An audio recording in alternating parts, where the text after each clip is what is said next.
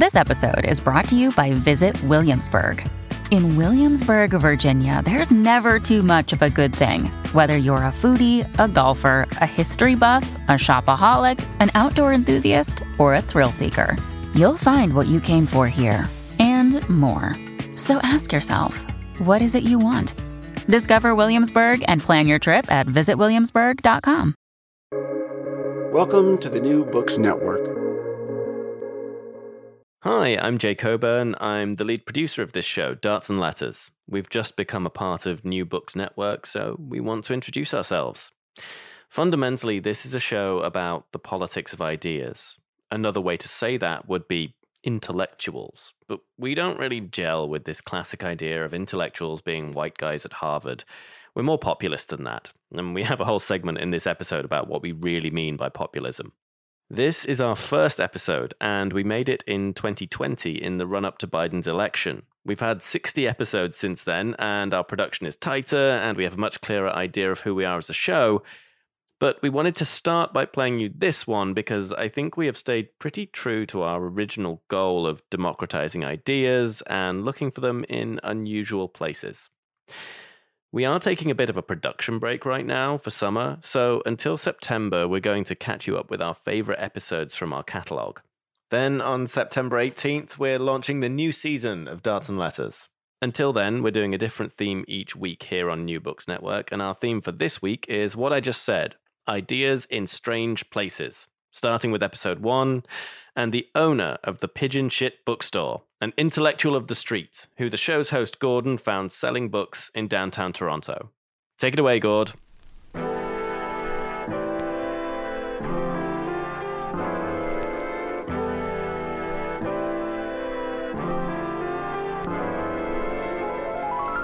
From Cited Media, this is Darts and Letters. I'm Gordon Caddick.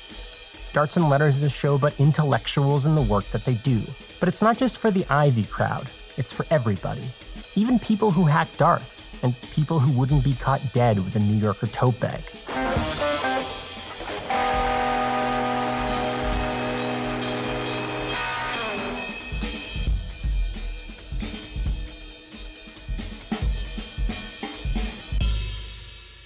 This is a new show, and I'm your host, so before we begin, I thought you maybe wanted to know a little bit more about me and how I got here. When I told my friends I wanted to make a show about intellectuals, they discouraged me. And for good reason, I think. Intellectual has become kind of a dirty word. People think of intellectuals as this rarefied class, a snobbish elite, just old white guys who have their heads up their ass. And to some extent, that's true. Sorry to my academic colleagues, but you just have to admit it. And in my journalistic work, I've revealed this very plain fact. Story after story has been full of intellectual elites wittingly or unwittingly harming people. Really, the broader history of the intellectual chattering class is this history. Fucked up ideas like eugenics or massive technocratic failures. Equal parts evil, equal parts utter stupidity. Think the Vietnam War, Enron, the financial crisis. Just about anything that goes spectacularly wrong, there's an intellectual there somewhere. I think it's honestly an open question. Who's been worse for the world, the idiots or the intellectuals? But, let's not go too far. That's kind of a defeatist attitude, baby out with the bathwater sort of thing. The problem isn't intellectuals or intellectualism per se, it's who gets to count as one. What do they do and who do they work for? I think it would be suicidal to give up on intellectuals. This whole world is descending into full-scale climate apocalypse. We're going to need some new ideas, some smart policy proposals, and even more than that, we're going to need to build a new kind of world. So we better harness intellect or we ain't got a chance.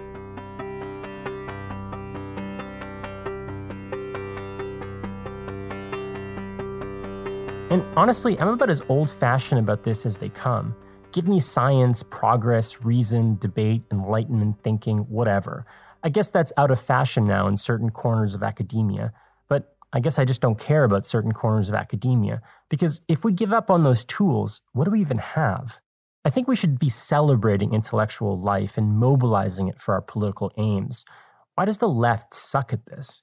Remember when we were all kind of Gramscians and we struggled for intellectual hegemony? we did metapolitics. And if you don't know Gramsci and you don't know the term, that's okay. It basically just means we tried to build alternative ideas. We then seeded the broader society with those ideas. And ultimately, our goals were to win the political, cultural, and intellectual debates. Some of us are still that way, but sort of vulgar Gramscians, because everything is just a culture war. So we've won some debates, just sometimes I think we've won the wrong ones. We made sure that prestige television was woke, but we let the entire U.S. federal judiciary get reactionary. We also won the debates on the academic conference circuit, but we didn't seem to mind who won the debates on the President's Council of Economic Advisors.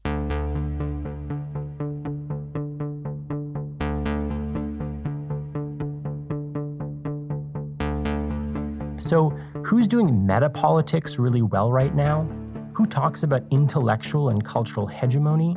Well, it's people like Richard Spencer, honestly. The alt-right cranks quote Gramsci all the time, and the right-wing think tank people too. You want to find a group of people who love and respect the power of ideas? Don't go to the faculty lounge. Go visit the Heritage Foundation or the Federalist Society or Focus on the Family.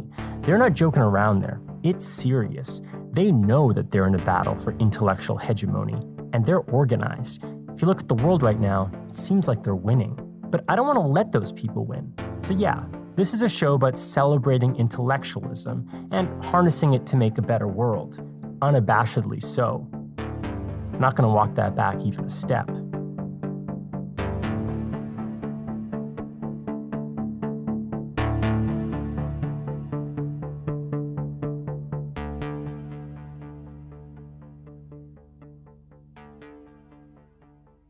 But I also probably understand the word a little bit different from you.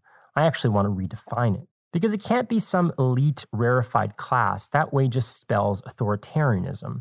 My liberal friends think that smart technocratic policies are enough. I don't. My good comrades, well, push them on it, and many of them would be okay with a kind of radical intellectual vanguard. I wouldn't be. I'm not exactly a liberal, and I'm not exactly a Marxist either, though I see the appeal of both. At the end of the day, my sensibility is a little bit more anarchist than that.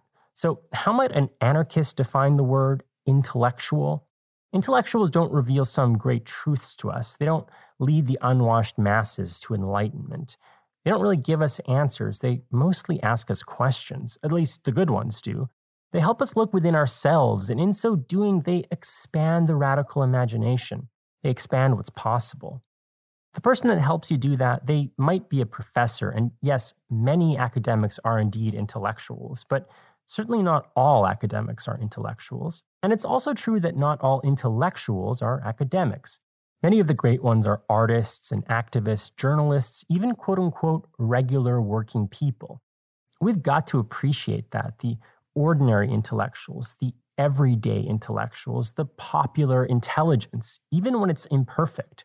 But I'm no everyman, don't get me wrong. I'm not going to lie to you. I don't even smoke, even though the title of this podcast refers to a Canadian slang term for cigarette. It's just a joke. In truth, I'm a PhD student. Look at me. You'll see me reading the New York Review of Books, listening to old jazz records, and sometimes even dressed like a full-scale dandy. A certain kind of person would think of me as some effete snob. They're not entirely wrong. But I'll also talk their ear off about sports, video games, pro wrestling, shitty movies, and even blowhard comedians. You know, that kind of stuff can be intellectual too, in its own way. What was I talking about again? Right, I was trying to define intellectual. This is going to be a lot harder than I thought. Maybe I'll just offer you this. To quote the Supreme Court justice who tried to define pornography, I know it when I see it. That's about the best I can do, and I'll stop there. That's my take. Thought you wanted to know. Of course, I'm not the only person on this team, but still, everything you hear will be filtered through me one way or another. So, thought you wanted to meet the filter. And each week, here's what I'm going to do. I'm going to talk to intellectuals. It's really that simple. We'll discuss politics, arts, culture, ideas. Sometimes they'll be the usual suspects, that authoritative old white Harvard professor. But genuine diversity is important here, so other times you'll hear from the young African-American scholar trying to upend orthodoxy, or an activist, even a crass podcaster or Twitch streamer. Who knows where this will take me? I really don't know, and I want you to help me. We're going to go out there and find out exciting intellectual life wherever it's happening. Might even be your bartender. Honestly, I will interview your bartender. Send them my way. The people on the show don't have to be perfect. In fact, some of them will be very imperfect, but every guest on the show will share one common feature. One way or another, they're an intellectual. Whatever that means, I guess we'll figure it out together. This week, I speak to critical educational scholar and dissident Henry Giroux. He celebrates intellectuals within the academy who maintain their connection to ordinary people. These academics are true public intellectuals. But first, we look at populism and anti-populism. It's one of the most intense divides in contemporary politics. You can basically describe it like this. Do we like people or do we hate them? This crosses the ideological divide, and really there's an emerging bipartisan consensus that the people just suck. They are irredeemably stupid, racist, conspiratorial reactionaries, and they can't be saved. But Thomas Frank doesn't agree. He thinks that their lived experiences and material interests account for something. And if you appeal directly to that, you can win them over to left politics. All that and more after the break. Stay tuned. You're listening to Darts and Letters, a show about the politics of academia, ideas, and intellectual life. We're proud to be a new member of the New Books Network, and all this summer we're playing some highlights from our archives. But, like Jay said, we are coming back with regular weekly programming this September. So if you like what you hear and you want to hear that, why don't you subscribe to our podcast? Search Darts and Letters wherever you find your podcasts or go to dartsandletters.ca.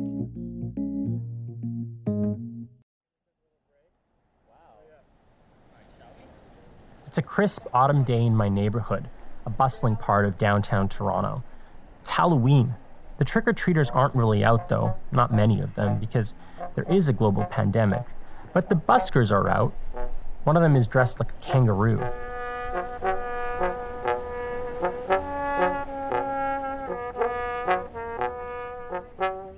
I'm here to meet a kind of intellectual, a quite unusual and very imperfect one. His name is Daniel. He's in his mid-50s, maybe early 60s. He looks like an old folk singer and he's wearing a flat cap. He's got a bunch of books for sale. They're all laid out on a table or stacked together in a shopping cart. This is his bookstore. He used to have a real brick-and-mortar one. Not anymore. I had one called The Second Look. I had one called Old Books. I had one called 703. I had one called Books. And I have this one. This one I actually called it Pigeon Shit Books for a while because the pigeons used to roost right above me and shit on top of the books because people were feeding the pigeons here all the time, and they were all homing pigeons, right? And because I was selling my books for pigeon shit prices, it sounded like Pigeon Shit Books should be a good name for the place. I bought 2 books from him. One was about socialism, and another was from some political scientist who studies elites. Cost me about $10. Not so bad. When I told him I was a student, he started quoting Francis Bacon at me. Remember what Francis Bacon said in his essay on study? And I would recommend any professor reread this, the essays of Francis Bacon. But in his essay on study, he says, "Reading maketh a full man, conference a ready man, and writing an exact man." So in other words, reading gives you content, and then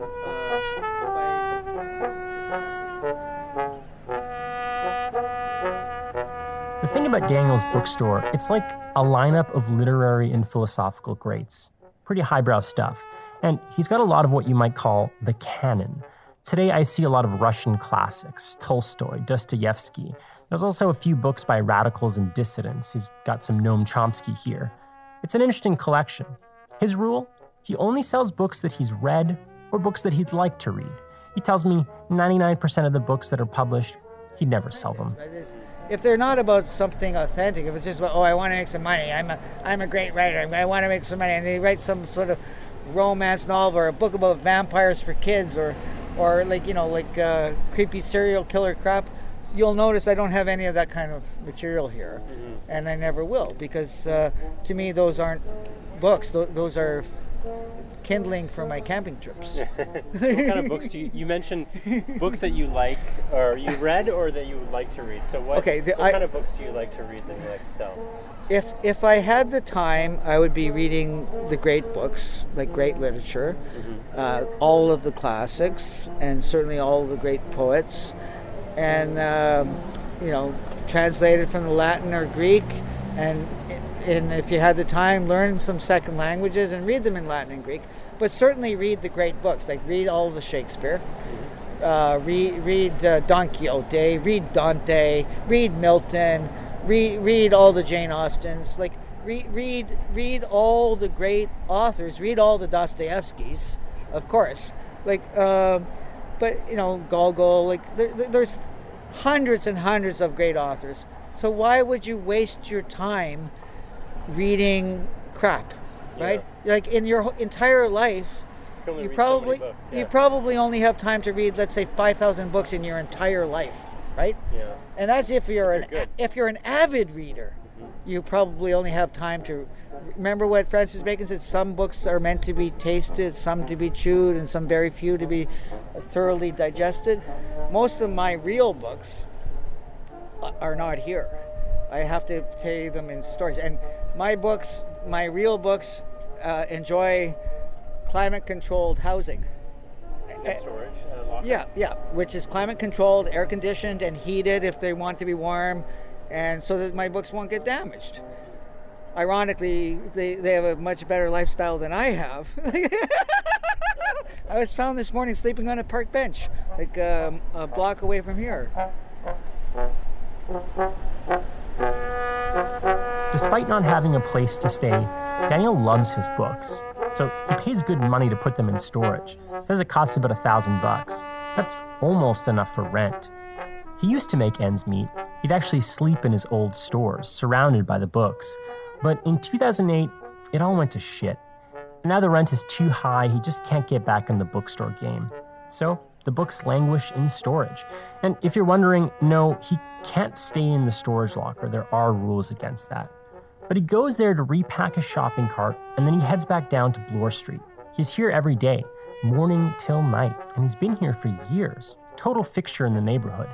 He tells me that the intellectuals in the neighborhood know him. They come to him, they ask him for books. And there are a few in this neighborhood because we're right by the University of Toronto. So you mentioned the intellectuals see your books, and my show is about intellectuals. So what is an intellectual to you? I already mentioned the betrayal of the intellectuals. Yeah, what is that? Okay, to me, I don't believe in anti-intellectualism, but in fact I think it's a deadly thing. But I also do not believe in overestimating intellectuals. I think that there's a difference between intelligence and education, and a lot of people who think they are intellectuals are just educated beyond their capacity. Where it's like, what do you call it, the Peter principle? They rise to the level of their own incompetence, where a PhD is piled higher and deeper. Like first you have your BS, then you have your MS. First you have your bullshit, then you have a master of shit, then you have your piled higher and deeper. That's an average intellectual. Now, not all of them. Some intellectuals are genuine intellectuals, meaning to say that they can think on their feet and respond to ideas that confront them and challenge their perceptions. But the thing is, Daniel's got himself piled up in some shit too. Remember what I said about how some people on the show are going to be imperfect? Well, sometimes very imperfect. Well, this is what's so amazing about what's going to happen right now with the Great Awakening, is that the little guys are going to be helped. Mm-hmm. I sure hope so. Well, it's going to happen. It's going to happen right in front of your eyes. I sure hope so. Things are going to get a lot better very soon. Very soon. Why do you think so? Oh, because for the first time in 6,000 years, the bad guys are losing. Yeah. I'm not kidding you. Really? Yeah, an ancient death cult is going down. I hope so. Well, it's absolutely true. Read your Q. Just go back and read the first 100 posts of Q that started on October 28th, 2017. At this point, I think most journalists would have canned the interview, or they would have left the inconvenient Q part out, or alternatively, they would have just leaned into it to attack Daniel. None of those options struck me as right. I think there's something weird and interesting about a person who is genuinely curious and well-read ending up believing in Q. That's part of this story. It's not the neat little narrative I expected, and frankly, I'm not really sure what to make of it. But that's okay, because this show isn't just some trite story about romanticizing the everyman. People do end up believing wild things, and so that's something we've got to figure out on Darts and Letters. What do people actually believe, and why? I think it would be wrong to simply dismiss or pathologize Daniel. I mean, I will dismiss Q, but there's still a lot to learn from imperfect intellectuals like Daniel in all their complexity. So I changed the subject from Q and I asked him about the books that he's got here. So do people, I feel like people don't read the greats anymore, like the Dostoevskys as People much. don't have time. They have time. Okay, I didn't invent this expression, but it's called time famine. They don't have enough time in their life, right? They live frenzied, chaotic lives. They come home from whatever they have to do, and they turn on the boob tube and listen to the fake news. And that's why they're so but you know what? Despite all that, because people have give me a spark of nature's fire, that's all the learning I desire. Do you remember those lines from the Epistle to John Le Prague by Robbie Burns? He goes, I am nae poet in a sense, but just a rhymer like by chance. What's all your learning in your schools if honest nature made you fools? What sayers your grammars? You'd better taken up spades and shules and napping hammers. A set of dull, conceited asses confuse their brains in college classes, and sin they think to climb Parnassus by dint of Greek. You know, that's from the lines from the Epistles to John Le Prague by Robbie Burns, right? The people's poet. Give me a spark of nature's fire, that's all the learning I desire.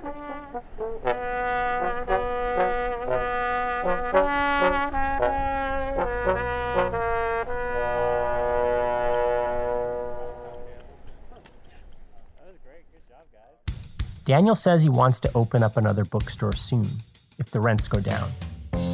But for now, he's on Bloor Street, and he still doesn't have a place to call home. If you talk to him, he'll quote you poetry and he'll discuss the greats just about as intelligently as anyone you've ever met. But he might also tell you that he hopes Q will make things better for him.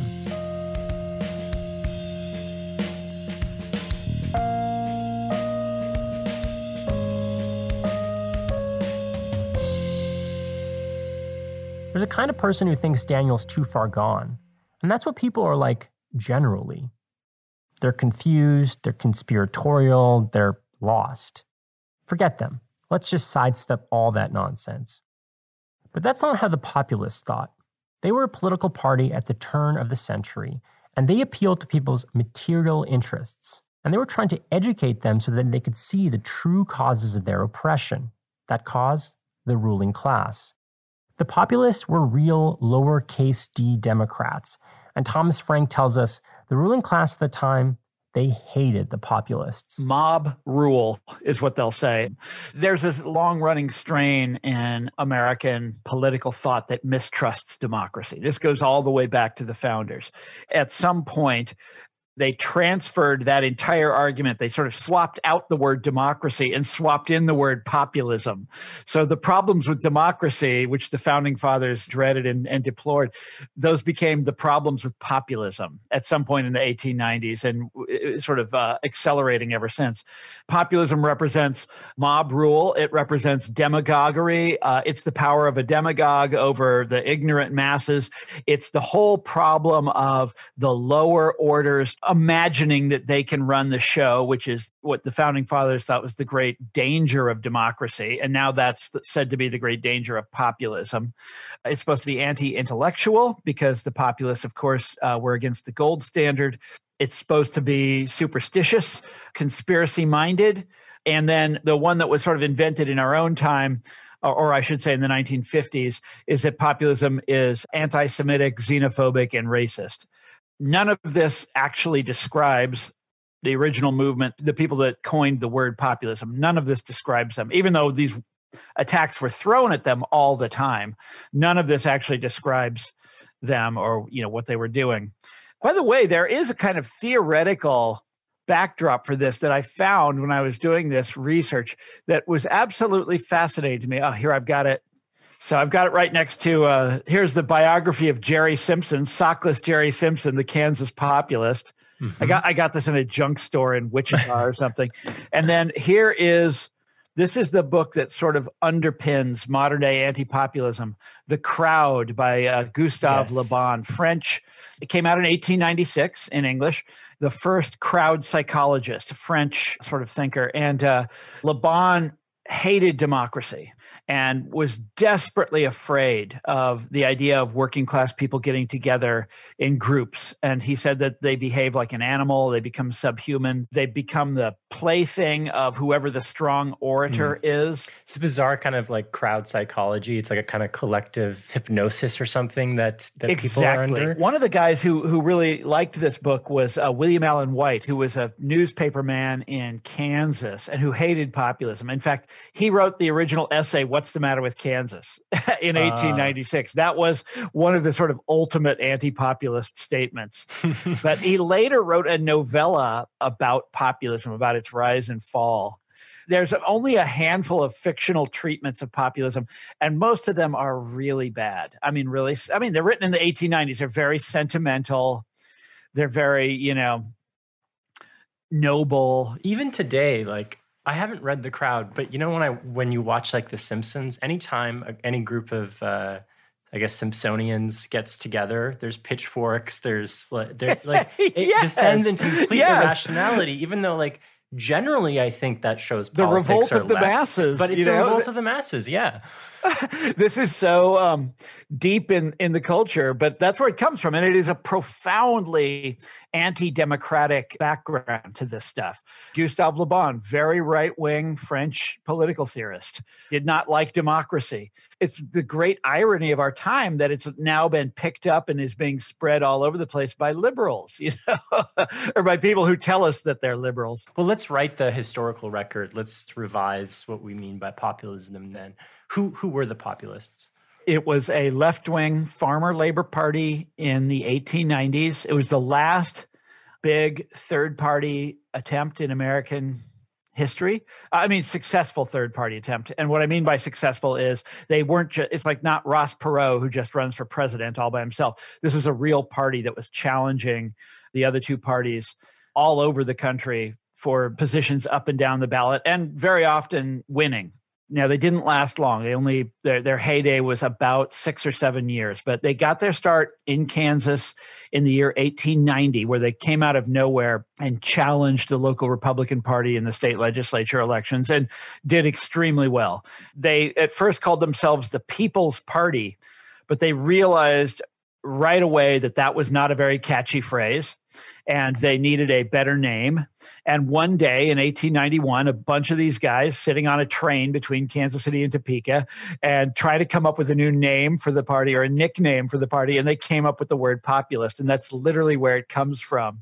We know this because there are a whole series of newspaper articles about it. It's kind of legendary. You have to dig into the literature, but I was able to find the sort of newspaper stories about it. It was fascinating. Oh, this is amazing in your book and on your website as well, some of the cartoons. But I remember seeing, the uncouth mob with like wretched clothes, hayseed in their hair. Uncouth is exactly the word, the hayseeds. And, and that gets recycled in our own time to the deplorables. Yeah, exactly. But one thing that struck me that may be a surprise to people who have sort of anti-populist sentiments is it was in some sense an educational as well as political movement. Like at its core, it had no anti-intellectual tinge really at all. It had an anti-elite tinge, right? Yeah, very strong anti-elite tinge and also anti-orthodoxy. These were people that were questioning received wisdom on all sorts of things. I should mention populism came out of a farmers' movement. It was called the Farmers Alliance. It's very similar to what we call the Farmers Union today, but it was a huge movement. Farmers were more than 50% of the population at the time. This was a movement with millions and millions and millions of members, very dedicated members, really committed.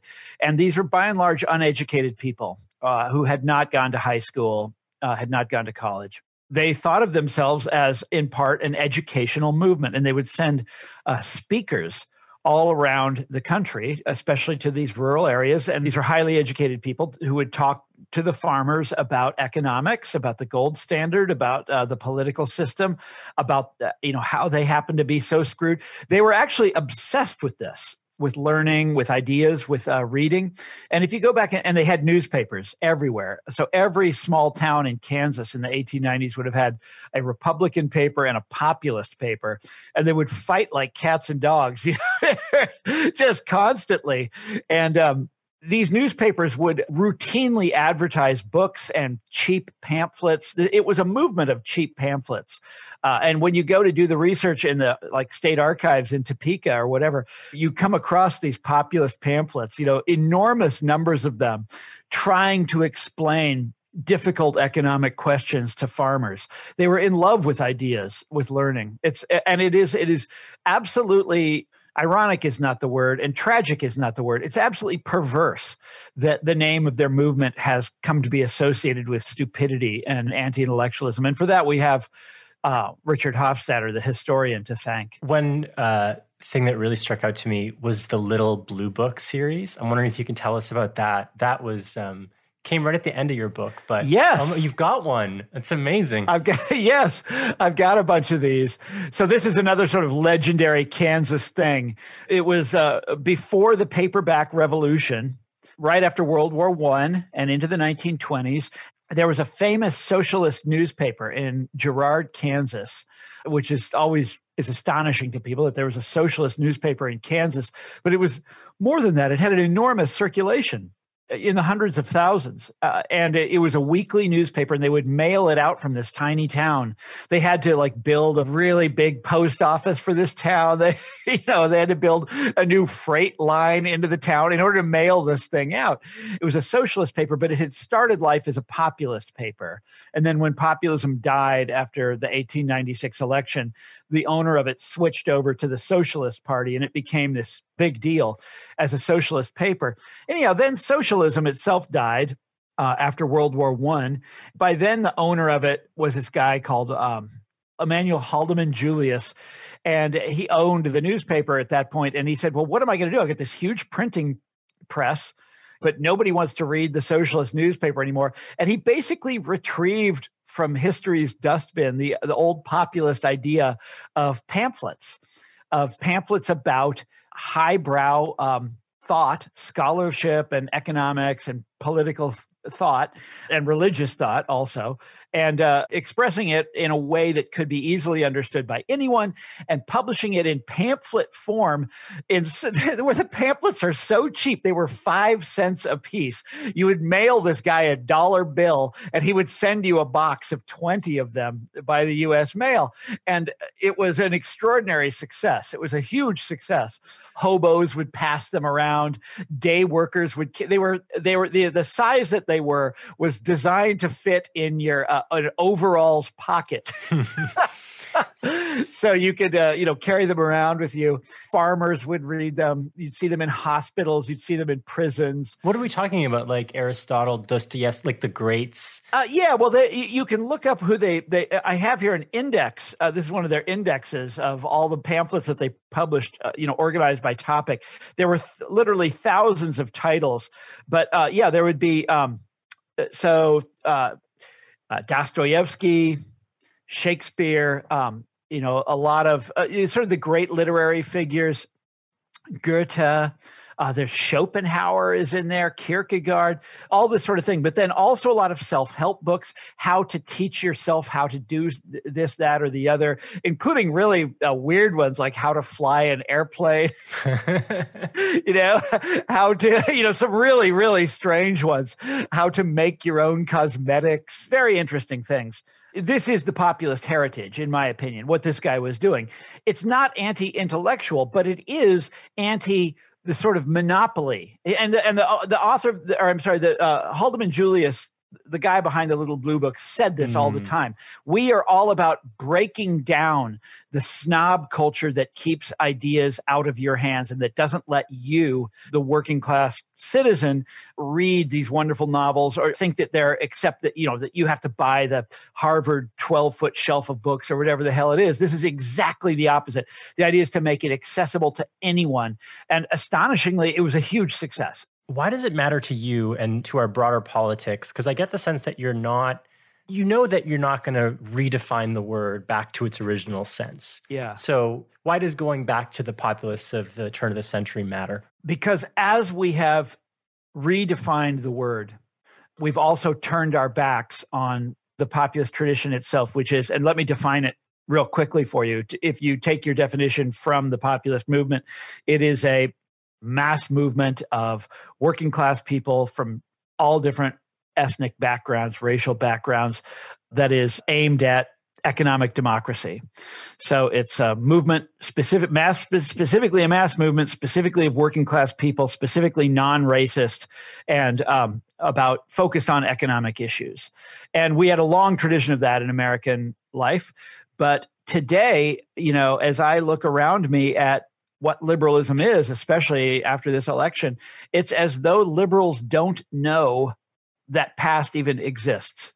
They don't know about the labor movement in the 1930s. They don't know that Martin Luther King and his colleagues were trying to build a poor people's campaign. They don't know about this that the push for economic democracy was what defined the left in this country. And it's not a coincidence that we have lost sight of that at the very same time that we have insisted on misunderstanding populism. Second of all, I by myself am not going to win this war. I'm not going to make people start using the word populism correctly again. That's simply not going to happen. However, I can call attention to the whole sort of ideological package that is smuggled in with the way the word is used today. Okay, by which I mean all of the anti-populist contempt for working class movements, all of the contempt for ordinary people. That I can do. I want to kind of travel through time real quick, but let's close the door on the turn of the century populists, or close the chapter there. What happened to the populists? So it's actually a really fascinating story, and this makes up a lot of the very first chapter of the book, or the second chapter, I forget. The populists were growing as a national party, challenging the Republicans and the Democrats. And then the economy goes into a depression in 1894, and it's real bad. And it looks like populism is on the rise. It looks like this is the coming movement. What happens instead is in 1896, presidential election year, the Democratic Party gets together at their convention and basically steals one of populism's biggest issues, which is the gold standard. Populism wanted to take the U.S. off the gold standard. The Democrats met in their convention and nominated this guy, William Jennings Bryan. Nobody'd ever heard of him before, 36 years old, one-term congressman from Nebraska. He had given a fantastic speech denouncing the gold standard. And this is known as the Cross of Gold speech. Just caused shock and alarm. And he says, you shall not press down upon the brow of labor this crown of thorns. You shall not crucify mankind upon this cross of gold, meaning the gold standard. Brilliant metaphor. And just bowled over the audience. And that's not the only good line in the speech. It's a famous, famous, famous speech all about, the working class and it's basically when the Democratic Party becomes the party of the left in our two-party system is this moment, the Bryan speech. And this causes shock and alarm and consternation for the East Coast elite in America. And next thing you know, the populists get together for their convention. And a lot of them know Bryan personally because he's from Nebraska. And they say, well, look, he's just swiped our main issue. We have all these other issues. Populism had a whole bunch of reform ideas. And Bryan was not with them on these other reform ideas, but he was with them on this big one. And so the populists endorsed him also and said, well, we'll get on board the Bryan train and maybe we'll ride that to some kind of power in Washington. And they nominate him also. So it's two parties against one. And the Republicans and the sort of elite of America go absolutely berserk in this kind of orchestrated hysteria. And I try to document the hysteria in the book because it's really quite something. And that's where all the political cartoons come from, these amazing cartoons denouncing Bryan in the most outrageous terms. But it's all the stuff we talked about at the start. Bryan was a demagogue. Bryan represented mob rule. Bryan was anti-intellectual. Bryan was leading the uncouth and the unfit and the hayseeds. It was an uprising of the lower orders. It was the class war. And they had to put it down, right? They had to suppress the class war. And the one word that they used to describe Bryanism was populism. Okay. And this is where our modern definition of the word comes from. It doesn't come from the populist movement itself. It comes from these extremely conservative East Coast elites, social Darwinists, believers in the gold standard, orthodox, very conservative economists, this kind of thing. This is where our definition of populism comes from. But the irony is that most of what they wanted, the so-called cranks of the day, they got it. Yeah, they got. Yeah. Now they died after this. So Bryan lost. The Republicans outspent him and beat him in one of the most famous, well-organized campaigns of all time, and they beat him. And after that, the populists basically fell to fighting with one another. All this sort of infighting. They were very angry about about having compromised, and you know how these things go. And they basically disappeared as a party after that. But the things that they demanded, their list of demands, if you go back and look at them, every single one was achieved. So we did get off the gold standard. 1933, they wanted to nationalize the railroads. We never did that, but we did regulate them. They wanted this sort of war on monopolies. We did that. We've backed off that again now, but they did that. We got the income tax. We got federal farm programs. We got votes for women. We got the direct election of U.S. senators. Everything on their list. They wanted the secret ballot. We got that. Everything on their list has been achieved almost. Look, this country made incredible strides towards economic democracy in the 30s, 40s, 50s, and 60s. But since then, we've been sliding backward. And it's now that, you want to talk about the relevance of populism for today. We're in a world very similar to where they were in the 1890s, where income inequality is grotesque. Concentration of wealth at the top is extraordinary. It's probably worse today than it was then. It's difficult to measure because nobody had to pay income tax, so we don't really know what it was like back then. But by going on what we have, it's worse today. Monopolies are extraordinarily powerful again today, more so than ever before. I think Silicon Valley puts John D. Rockefeller to shame, and political corruption. It's legalized bribery in this country. It's everything they complained about is back. One of the things I wanted to ask you about more is the role of academia, and I'm just fast forwarding through lots of history here. So your book goes through these different sort of populist moments, FDR and the New Deal, but then there's this kind of incredible inflection point that's almost a bit jarring, because you talk about kind of how populism is everywhere in intellectual culture, in political culture, in the 30s. And then in the 50s, the academy steps in and Hofstadter steps in. Wait, the sort of populist attitudes were widespread in academia in the 30s and 40s.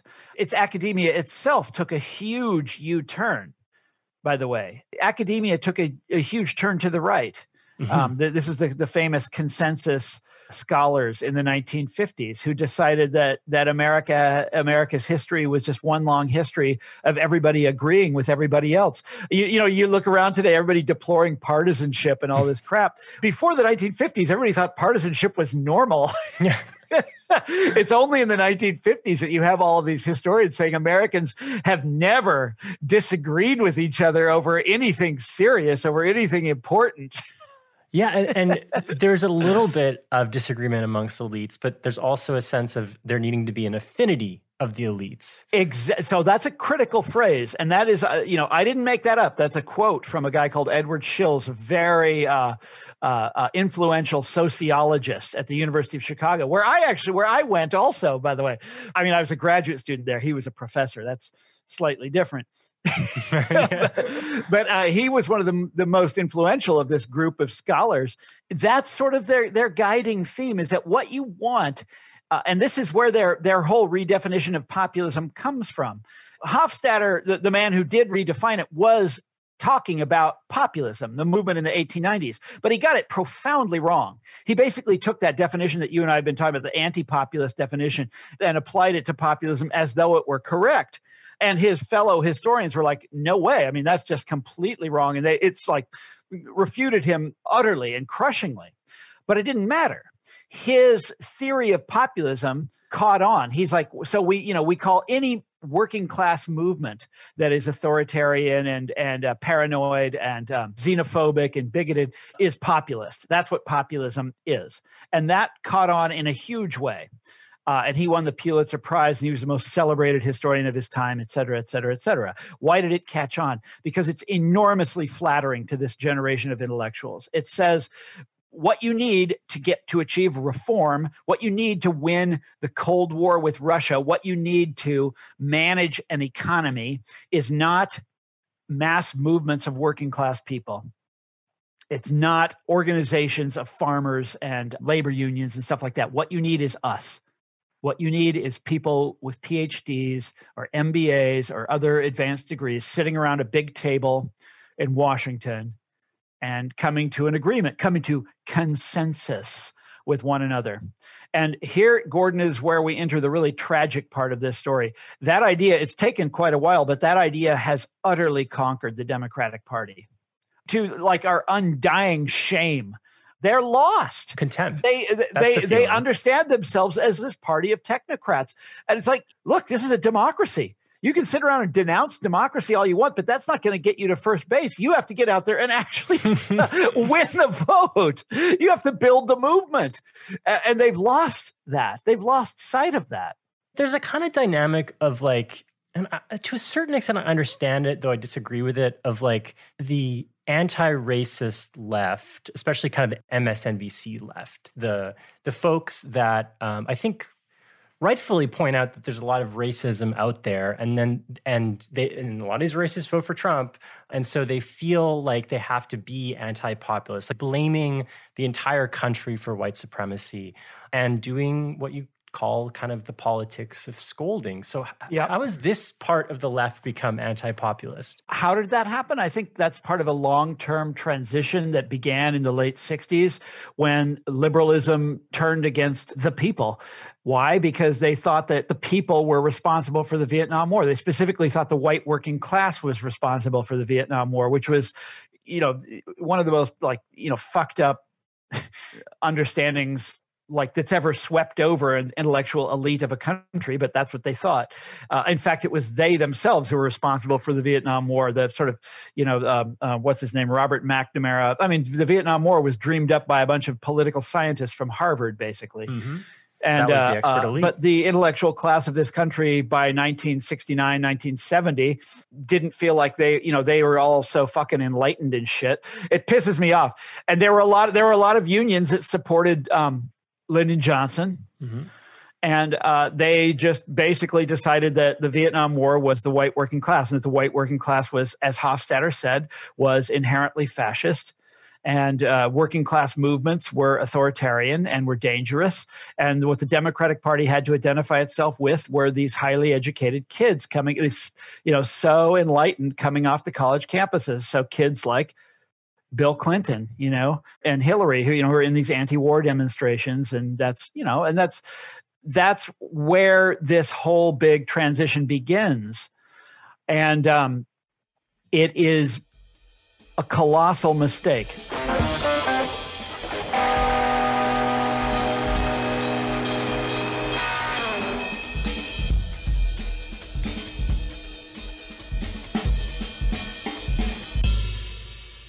Henry Giroux is a dissident educational scholar who pioneered something called critical pedagogy. The goals of critical pedagogy are emancipation. Its targets are racism, sexism, capitalism, and really any form of oppression. Its methods are through raising the public consciousness. It's really an educational project, not a detailed political plan. That's why the public intellectual is so important to critical pedagogy. And that's why Henry Giroux is one of Canada's foremost public intellectuals.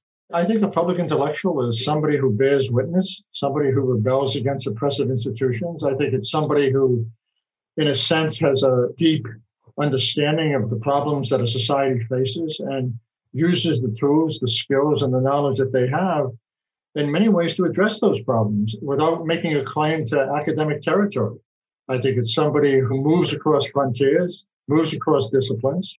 I think it's somebody who basically has to have a deep sense of commitment and courage to boast of the possibilities of what we might call radical intellectual work.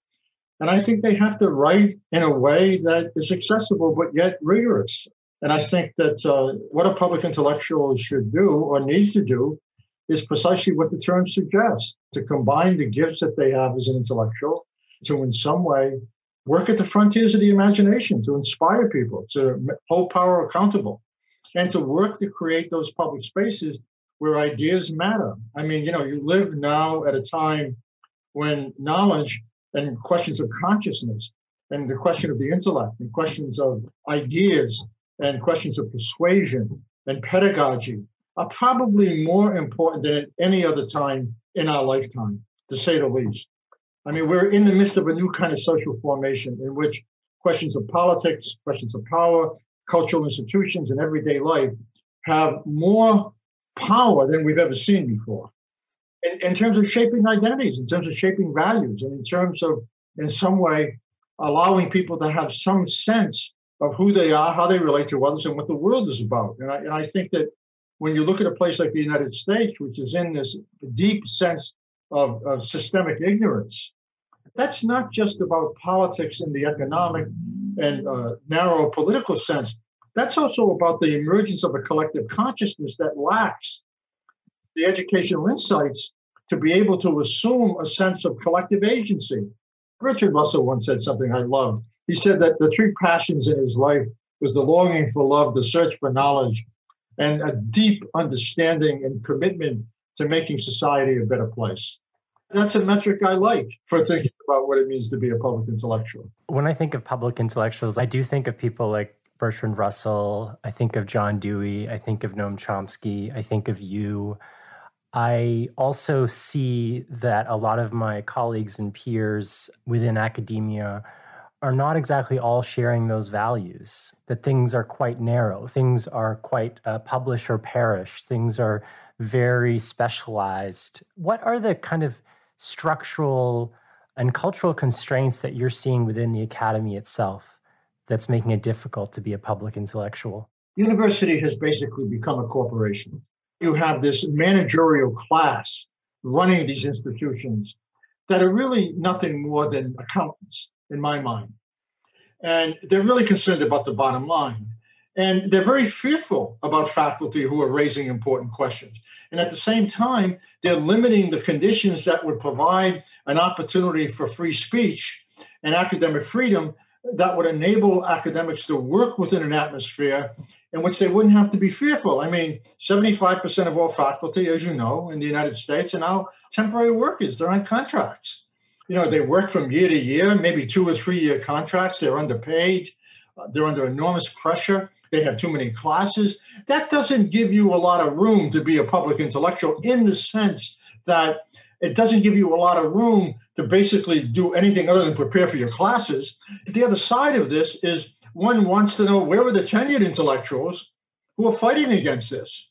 Where have they come together and been able to say, oh, gee, yes, this is terrible, but aren't I lucky? No, it isn't a matter of you're being lucky. It's a matter of what are you doing not to become complicitous with relations of power that produce a culture of fear and powerlessness for 75% of your colleagues.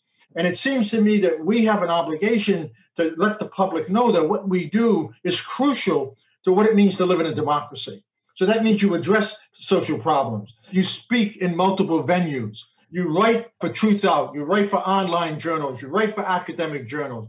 You do as much as you can, as Stuart Hall said once, to both push at the frontiers of knowledge and to be able to always be ahead and at the cutting edge, but at the same time to be able to persuade people who are not intellectuals in the most academic sense to really have a sense that ideas matter.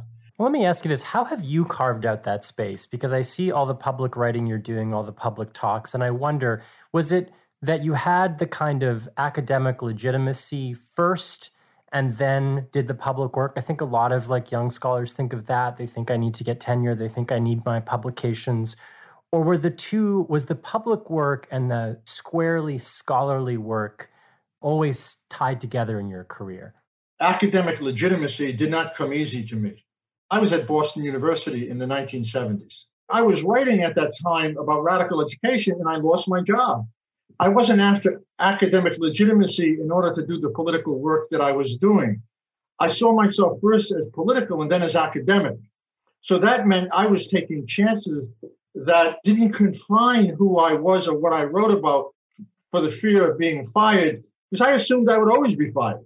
In terms of my public work began when it became clear to me, if I was only going to write for 10 or 15 people, I wasn't going to have an impact doing anything. And so that was when, it seems to me, we had the emergence of alternative social media happening in the 80s and particularly in the 90s. Places like Truth Out started appearing, Counterpunch, which all of a sudden gave an outlet for people like Noam Chomsky, people like myself, Chris Hedges, Cornel West, Stanley Aronowitz. I mean, Stanley and I were writing for the Village Voice, but that was different. You know, these audiences were that Truth Out, Counterpunch, they have huge audiences in many ways. And so all of a sudden, there was a new public space in which to develop a public voice. At the same time, that kind of writing didn't get you tenure. Right. Right? Nobody looked at Truth Out and said, wow, this is fabulous.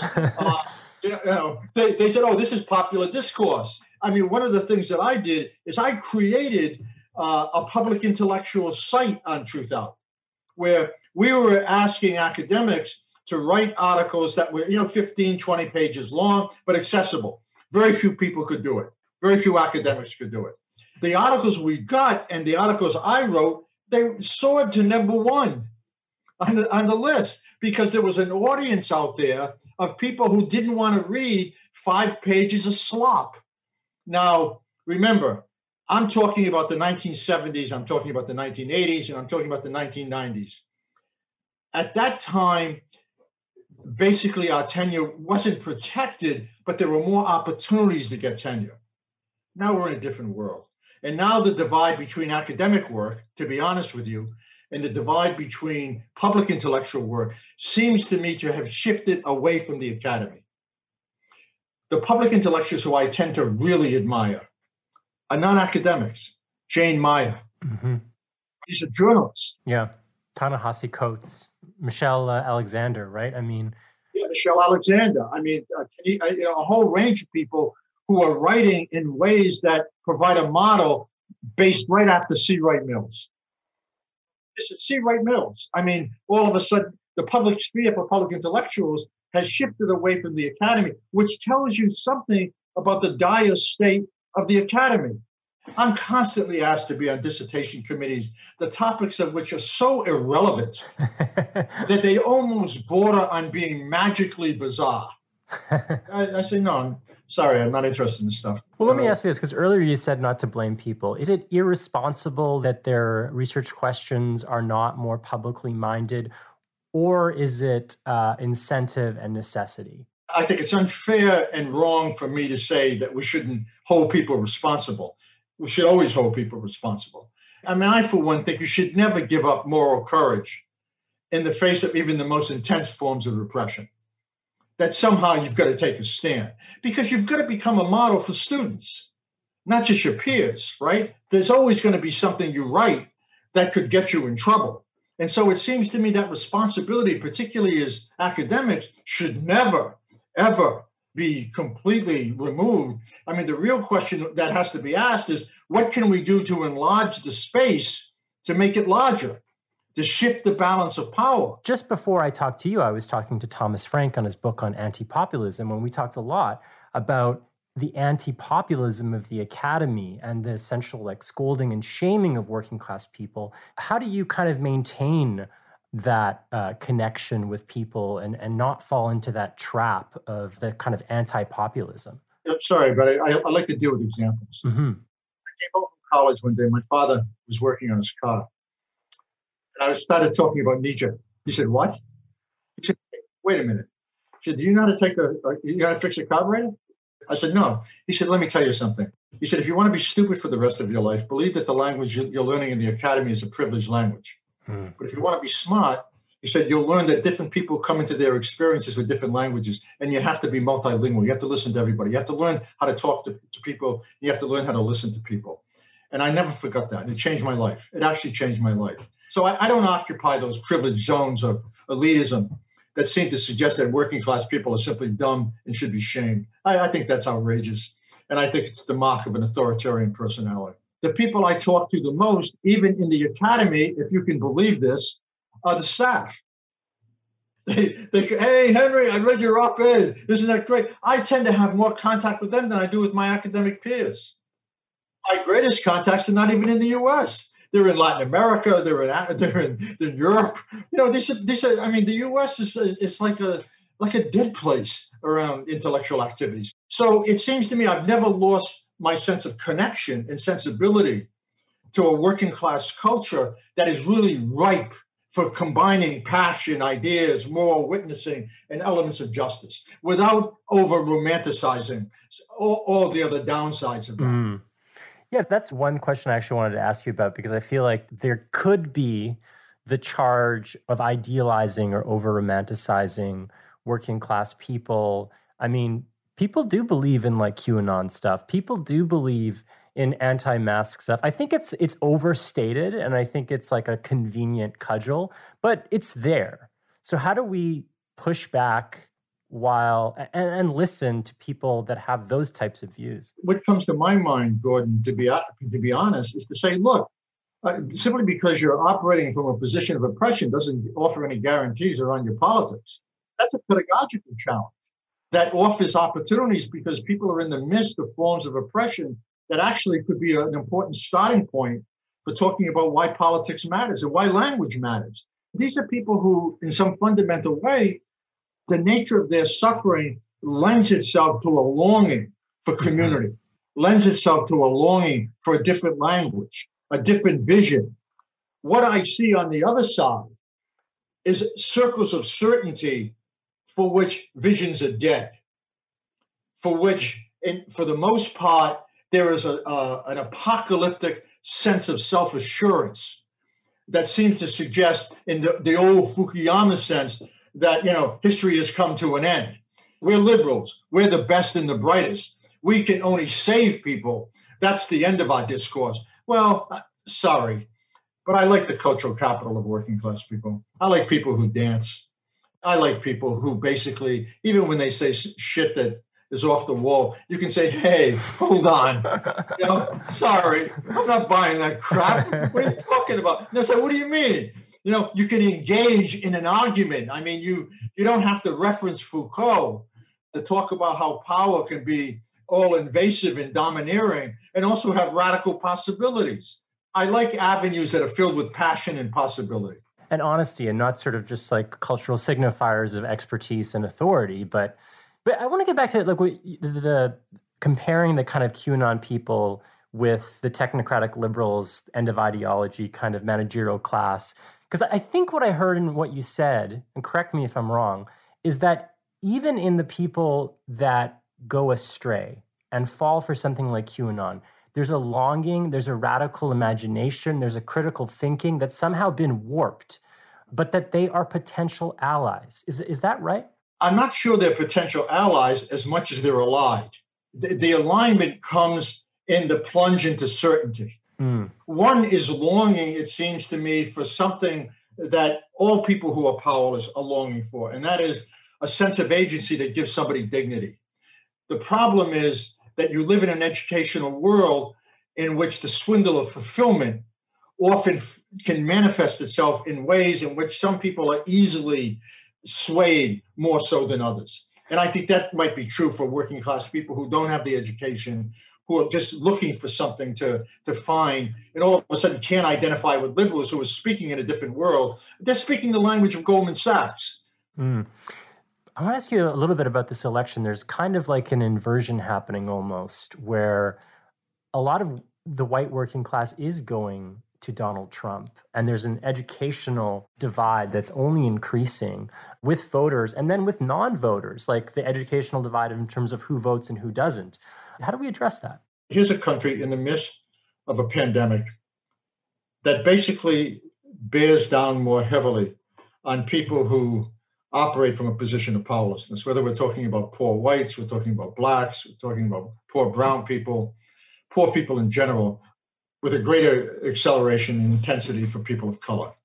And yet, so many of those people have voted not for Biden, but for Trump. And I think that what starts to become clear in my mind, as muddled as it may be, is that they could care less about the threat of dying from a disease than they do about not having jobs, living in towns that are landscapes of emptiness, having no dreams, no visions, not having a sense of dignity, losing themselves to opioids and drugs and so forth and so on. In other words, there is an existential malaise tied to an economic order for which their wages have been frozen for 50 years. They've been evicted from their homes. They're locked in a discourse of survival in which even the possibility of death from a disease and a lunatic who basically is doing nothing but making it worse hasn't swayed them. So what are we saying? We have to address this issue. We need a Marshall Plan to lift this country up, deal with the greatest scourge of all in the United States is economic inequality. That touches everything, from the racism to the homelessness to the evictions, to everything basically has to be wielded through that matrix. This is not to say that racism and economics collapse into each other. They have different distinctives, different conjunctions. We know that. But economic inequality, wow. I mean, we're losing an entire population of white working class people because liberals don't address it. They don't want to address it because to address it is to make something clear. Capitalism sucks. It doesn't work. Privatization, deregulation, commodification is not a way to address social needs. And the pandemic proved that. And now, I mean, you have a guy running for the president on the liberal side who's a centrist, who basically is mouthing neoliberal assumptions. I mean, he can't even argue for universal health care. He can't even argue for free education. And we're wondering why the white working class voted for Trump? Really? And now of all times, too, I think that's the thing that's so frustrating. There was a moment in the primary where Bernie looked to be doing really well, and then it didn't go so well. But then the pandemic came, and I think there's a hope on the left. Like, this is a rupture. This is a moment of potentially radical transformative change because things are falling apart. And yet we got, I mean, centrist, he might as well be a Republican. He's one of the most conservative Democrats there is. Yeah, he is. Is there any hope in the Democratic Party at this point? No, there's no hope for the Democratic Party. No. I think that, Chomsky and others have said, oh, well, the Democratic Party is there for what they call, what I would call the immediacy of politics, right? You don't throw people under the bus. You promote liberal policies that will raise the minimum wage, improve healthcare, all of that. But in the end, if you're really talking about radical transformation, don't look to the Democratic Party. We need a socialist party. We need a democratic socialist party. And some people will listen to this and say, well, that's insane. Well, actually, when you look at young people and you look at the surveys taken among young people, what is the figure now? 55% of all young people claim they're democratic socialists. Yeah. The writing is on the wall, and it's on the wall. It's on the wall demographically in terms of whites becoming a minority. And it's on the wall in the sense that the counter-revolution that took place against the 60s is coming to an end. It's vile, cruel, utterly sclerotic policies have now been revealed through the pandemic. All we need now is a political theoretical framework that makes that clear and makes it clear that it's not about simply bad governance, it's about neoliberalism. That's really the enemy here. Sorry. And that if you're on the side of neoliberalism, you're on the wrong side of the fence. When you say it's not about bad governance, you're saying when the Democrats say, like, you don't listen to science, or your policy, you have no policy. But you're saying that there needs to be a deeper critique, that it's not just about good governance, it's about values. Education is central to politics. And I must say the left has failed here. They have failed. They have failed. They really don't understand the degree to which matters of domination, matters of oppression are not simply economic.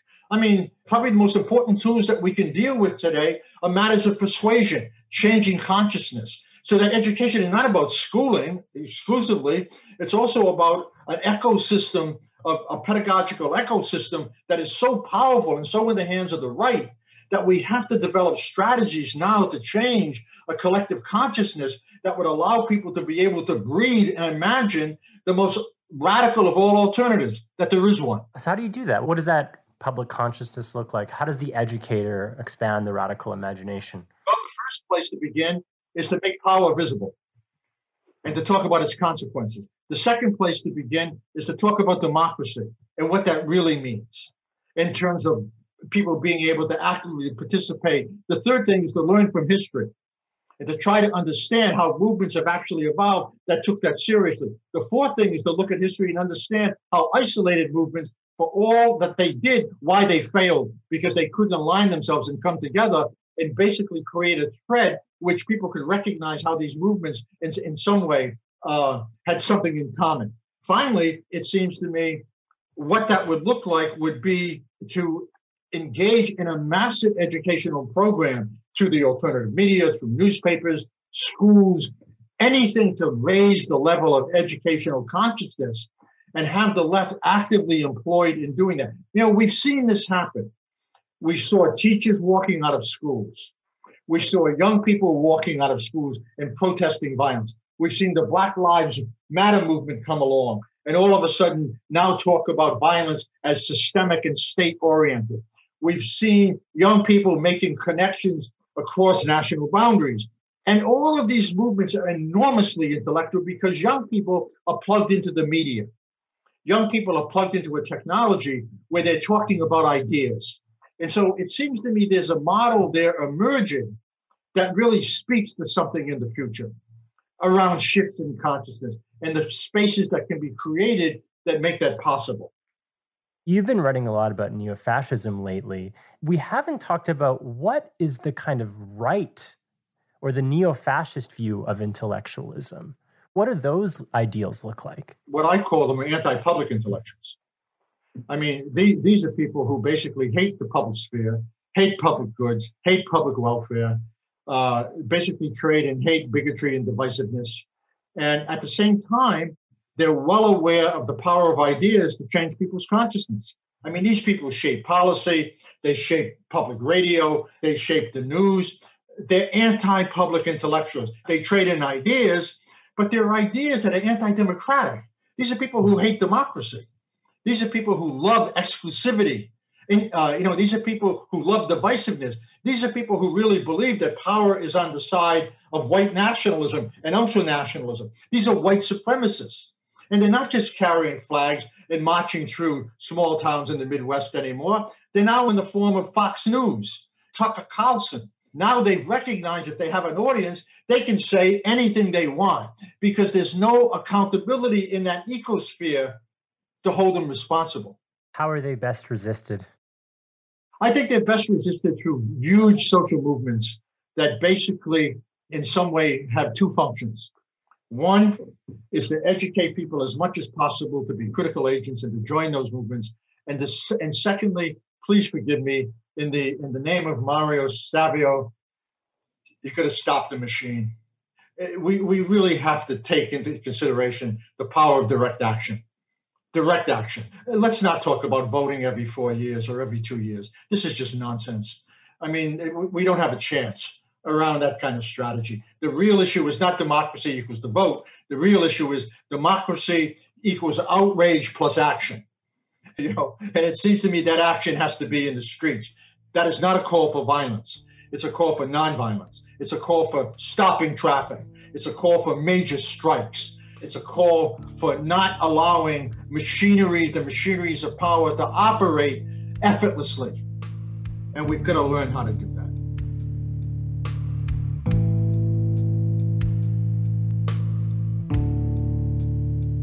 And that was the first episode of Darts and Letters. We're produced by Jay Coburn and Polly Legere. Research from Addie Susnick and David Moskrop. And I'm Gordon Kaddick. If you haven't already, subscribe to our podcast. It's a new show, so we need you to help us cook the algorithm. Hit subscribe, also review us, and tell a friend. If you like what we do, you can also support our work on Patreon. That's patreon.com/darts and letters. We're also on Facebook and Twitter, and the handle is also Darts and Letters. Don't like what I said? Well, tweet at me. My handle is @GordonKaddick. We're open to ideas. We receive funding from the Social Sciences and Humanities Research Council of Canada, and our lead academic advisor is Professor Alan Sens at the University of British Columbia.